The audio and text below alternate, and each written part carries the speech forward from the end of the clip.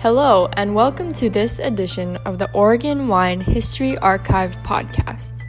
The Oregon Wine History Archive is located at Linfield College in McMinnville, Oregon, and is dedicated to preserving and sharing the Oregon wine story. This podcast will share these stories through oral history interviews we've conducted throughout the industry. Please enjoy these stories. I'm Melissa Salrin. I'm here with Rachael and we're interviewing Doug Roskelley of Tero Estates on July 18th, 2014. So first, Doug, why wine? Well, wine's always been a passion of mine, and it wasn't really ever in my scheme to become a winemaker, but I started experimenting with making wine in the garage like many winemakers do. Started turning out pretty good, and I thought maybe this would be a way to retire. And when were you first making wine in your garage? 2003. Okay, wonderful. And so, can you tell us a little bit about how you ended up being a winemaker here in the Walla Walla Valley? Well, when the decision was made to look for a spot to make a winery, put a winery together, make wine, I wanted to be where the grapes are, and I've always loved wine from the Walla Walla Valley. So we came over to look for property, and this vineyard, Windrow Vineyard, was available, and it was fortuitous, but we were able to put a deal together and make this purchase. So can you tell us a little bit more of the history of the Windrow Vineyard? Well, Windrow Vineyard is half of the original Seven Hills Vineyard, which was planted in 1981. It was the first commercial vineyard actually planted in the Walla Walla Valley. So Dr. James McClellan and Dr. Herb Hendricks decided to plant some vineyards along with their other orchard properties, and Seven Hills was the result. In 1994, the McClellan family decided to get out of the vineyard business. The Hendricks retained half, and they sold the other half off. The Hendricks renamed their half Windrow, and that's what we were able to purchase from Hendricks in 2007. Wonderful, wonderful. So I know you started out making wine in your garage. So what kind of research did you do to learn about the industry?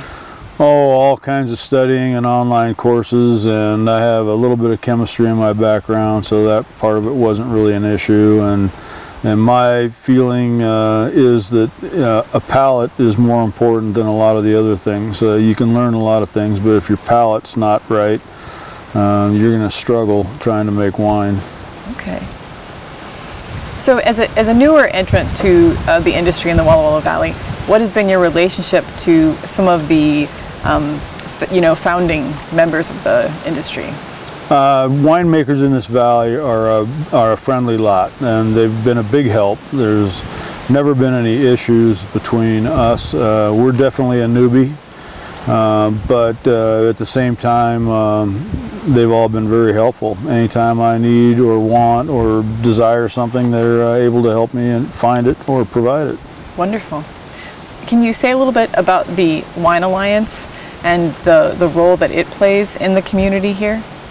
Well, the Walla Walla Valley Wine Alliance is designed to promote Walla Walla Valley throughout the United States and the world.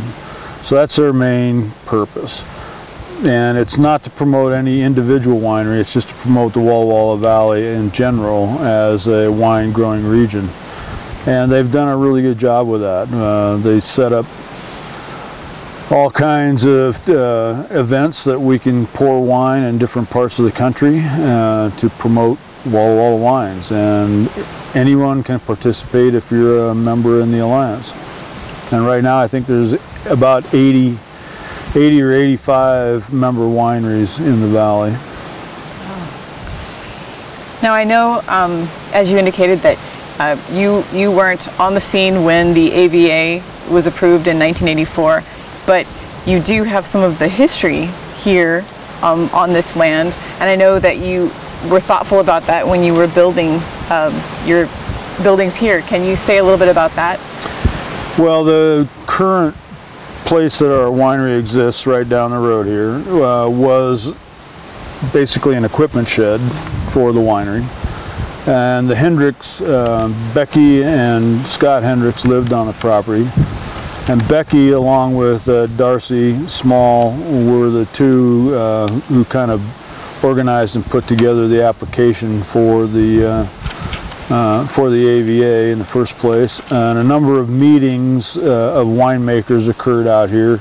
Even though Scott was not a winemaker, he was significant in the wine growing part of the wine grape growing part of things, and so he played a big role as well as the other winemakers in putting it together. But a lot of the meetings took place out here, so it was kind of interesting. Okay. And was it Scott that you purchased? Yes. Okay. Can you tell us a little bit about the windrow where you have the wine that is made from the percentage of the field? In 2007, when we were approaching harvest and deciding exactly what wines we wanted to make, it struck me that the blend of fruit that was growing here might make a nice Bordeaux blend. And in Bordeaux, when you go to a chateau, they have one wine to sell you generally, and it's the wine that is made from the grapes that are in their vineyard. We'll do a short pause.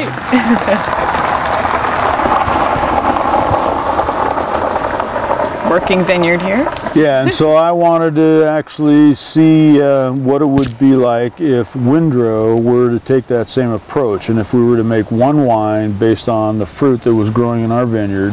I wanted to know what that would taste like. So I didn't want to commit the entire vineyard to just one single bottle of wine, but I took a percentage of each block as it existed in the vineyard, and that's the percentage that I harvested and put into what we call Windrow, which is really designed to showcase this vineyard. Everybody talks about terroir, terroir being sense of place, and I can't see or imagine a better way to do that than to harvest fruit in exact percentage that it comes off the field. And once it's done, it's never manipulated by me. The wine is finished. So whatever Mother Nature brought to us that year, that's what ends up in the bottle. Wonderful. Now your tasting room right now is downtown, right? We have a tasting room in the Marcus Whitman Hotel. Right. Okay. And you're building something new in Walla Walla as well at the moment. Well, last year we acquired Waters Winery, which is quite a bit bigger winery than we were. And in order to accommodate that, we needed a new facility, and we wanted a winery on the Washington side of the border. So we are in the process of moving into a new building on the Washington side of the border, which will house Waters and Flying Trout Wines, one of our other brands. And that will be a new production facility, and we will do wine tasting there as well. Okay, wonderful. So I know in 1995 there were 11 wineries in the Walla Walla Valley, and by this year we have more than 100, around 120. I mean, of course, it depends on how you define winery, and we have 1,600 acres of grapes. So, I mean, what do you make of these kinds of changes? Well, there's room for everybody. I mean, you come, and if you can make good wine and create your own market, then more power to you. You look at places like Napa and how crowded that place is, and we're nowhere near that, that level of being crowded. So it's just bring it on. Mm-hmm. Wonderful. If you can come here, and there's a real high bar set in this valley for making wine, and if you can match that bar or do better, that's great. Wonderful. Can you tell us, this is kind of jumping back a bit, the name of Tero Estates, where that name comes from? Well, naming things is really tough. Every time I would think of a name that I thought was really kind of a cool name to have that meant something else, I'd look it up and do some research, and either somebody already had it, or it really meant something different in a foreign language that I didn't want anywhere near the winery. Uh-huh. And one evening I was just dueling with names, and my last name is Roskelley, that's R-O. My partner's last name is Tembrel, that's the T-E. So Tero sort of goes with terroir, and it just seemed to fit. I'm an advocate of simple names. Makes it easy for people to remember them. Mm-hmm. That's great. I know in recent years the Viticulture and Enology Center at the Walla Walla Community College has been on the scene. And how do you think having that program here locally has impacted how things have developed? Well, I think it's brought a lot of attention to Walla Walla. It's brought a lot of outside people interested in becoming involved in the wine industry into Walla Walla. A lot of the students come out and intern at the wineries and the vineyards, and a lot of them stay and create wineries. So it's been a great impact. Wonderful, wonderful. Well, I think I have finished my portion of questions, and so I'm going to turn it over to Rachael now. But thank you very much. All right, so now we're going to move a bit broader. And my first question for you is, for the Walla Walla Valley AVA, what to you is its identity? What is this region known for? We are able to grow hot climate grapes really, really well. Syrahs, Cabernets, Merlots. It seems like there's almost no end to what they're able to find that grows well here. It's a perfect growing climate. We have a wide diversity of climate in the valley. At this end, which is the south end of the valley, we have about 9 inches of rainfall. At the other end of the valley, the north end, up against the Blues, they have 23 or 24 inches of rainfall. So there's really a wide diversity in climate here in the valley, so you can find a spot that will grow the kind of grapes that you want to try and grow here. With the exception really of the cooler climate reds. There's some experimentation going on with Pinot Noir and some of the white varieties, but right now it's mostly big hot climate reds that do well here. Mm-hmm. One thing we've heard throughout this week doing the interviews is, even though this valley it doesn't really topographically change when you go to Oregon to Washington, a lot of the grapes are grown in Oregon. Could you say a few words as to why that might be? Well, I think this valley is a little bit warmer on the Oregon side than it is on the Washington side, and it has to do with the way the weather comes into the valley and then stacks up against the Blue Mountains. And it has to do with the way cold air drains into the valley. The central part of the valley is on the Washington side. So as we come towards Oregon, it's rising up slightly. And that little bit of difference in temperature means that that fruit grows a little bit better here. It really would grow well over there in the summertime, but in the wintertime there'd be too much damage to it to make a consistent harvest. And that's what we see over and over again, is that the grapes that are grown over here tend to thrive, and the grapes that are over there have a little tougher time in the winters. Mm-hmm. Another thing we've been learning is the new rocks, the rocks AVA. I know that doesn't take up all of Milton Free Water, but about how much space is that, and is it most of Oregon or not for the AVA? No, not most of Oregon at all. It's actually a fairly small percentage of the acreage available. In fact, none of this area right around us is part of that AVA, that new proposed AVA. It's a very specific part of the Walla Walla Valley that has to do with the alluvial fan of the Walla Walla River. Mm-hmm. And where it deposited all those cobbles, and they're near the surface. And we sit here at Windrow, we sit on the top of a bench that kind of separates the drainage from Lower Dry Creek and the drainage from Walla Walla River. So we're right on this, right on the spine of this bench. So we're up above the rocks. We do have some rocks area that's from Lower Dry Creek, but it's not part of that new AVA. Mm-hmm. Okay, thank you. What would you say are the strengths and challenges of having a cross-state AVA? It's rules and regulations.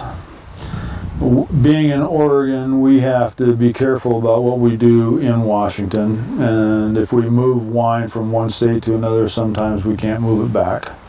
So if we were to warehouse wine, say, in Washington, there are rules and regulations about where we can then send that wine to, since that's not our origin. And the opposite is true. When we make wine in Washington, if we move it to Oregon, it can't go back into Washington for any purpose. So it's mostly regulatory issues, and which is our problem that wineries have around the country with shipping to individual states. Every one of them has their different set of rules, and trying to figure out what those rules are when they don't even know most of the time is challenging. It's almost like you have to not only be an expert in winemaking and vineyard management, but the business regulation side too. Yeah, that's what keeps those other businesses in business, like lawyers and accountants and compliance people. What is your role here, or where does your passion lie? Well, my passion lies in making wine.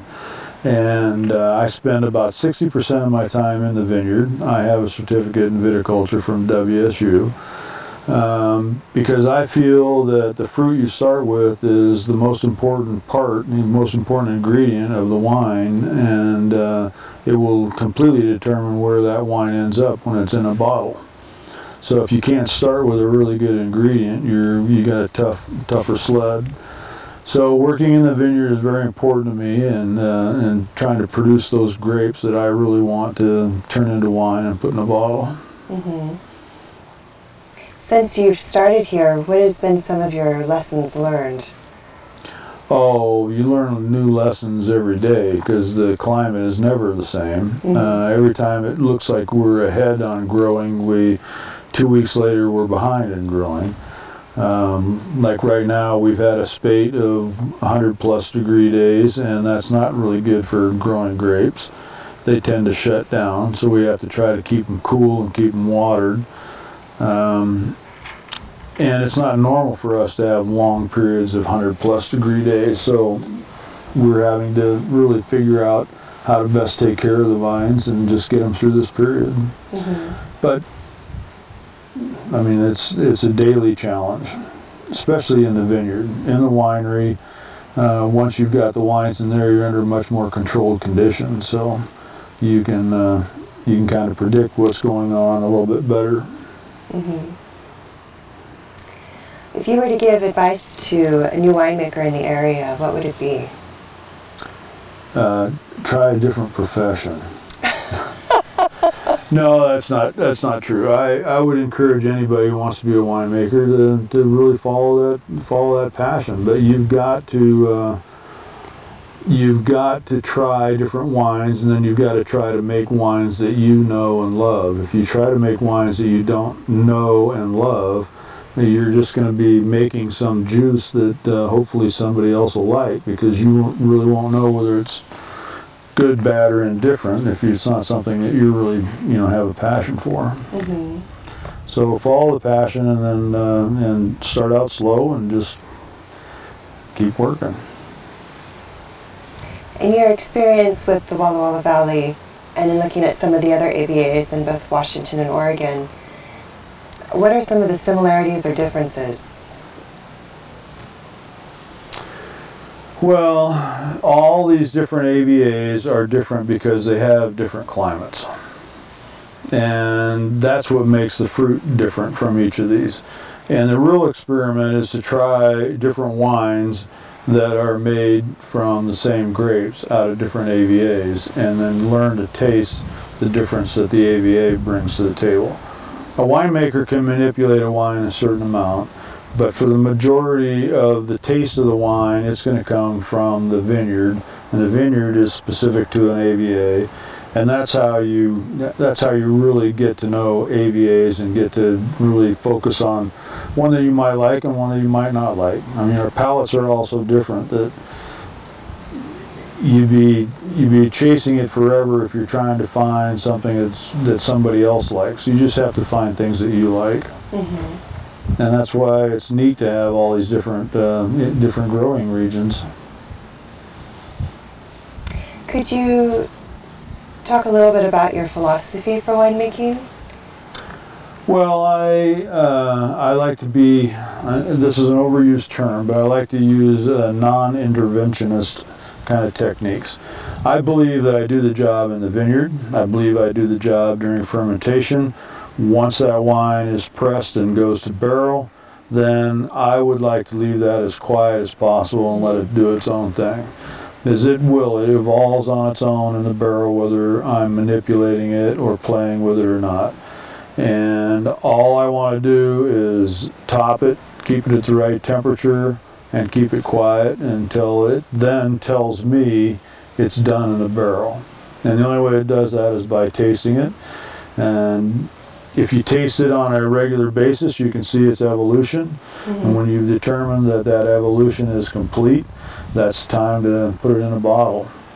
But I don't believe in following a calendar in terms of so many days here or so many days there. I want the wine to tell me when it's ready. As a winemaker, do you happen to have a favorite or one that's a varietal that's really surprised you in that regard? Well, I think that Cabernet has been one of my biggest favorite wines for a long time, and that's, you know, that's pretty normal. That Cabernet, Cab is king, and it's king for a reason. But Merlots from this region are really, really striking because they can be really big, earthy, instead of kind of thin and watery that you see a lot of Merlots from other areas. So Merlot is really a pleasing wine coming out of here. And the Syrahs in this valley are really varied. Some of them are very delicate, and some of them are very complex. And if they're done in more of a true Rhone style, then they're not overly alcoholed or get too much of a fruit bomb going in them. So they can be very complex wines. How do you think the Cabs, Merlots, and Syrahs of this area compare or relate to international? Well, I think Syrah-wise, I think we grow some of the best Syrahs in the world here. Cabernet in Walla Walla is different from Cabernet in Napa Valley. And so side-by-side comparison really becomes what does the consumer want? And as long as we can find consumers that like our flavor of cabs, then we're in good shape. And there are a lot of them that do. Plus our price point is quite a bit lower. Right. Where do you think Walla Walla is headed? If you were to sort of project out into the future, how do you see the industry here evolving? Well, one of the wineries here in town just won Best of the World, so I think Walla Walla is moving right on up the map. I think Walla Walla as a valley is actually gaining notoriety worldwide, is actually gaining notoriety across this country.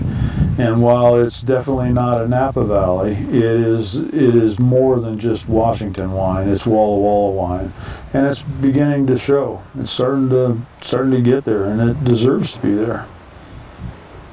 And do you think you'll be here for a long, long time?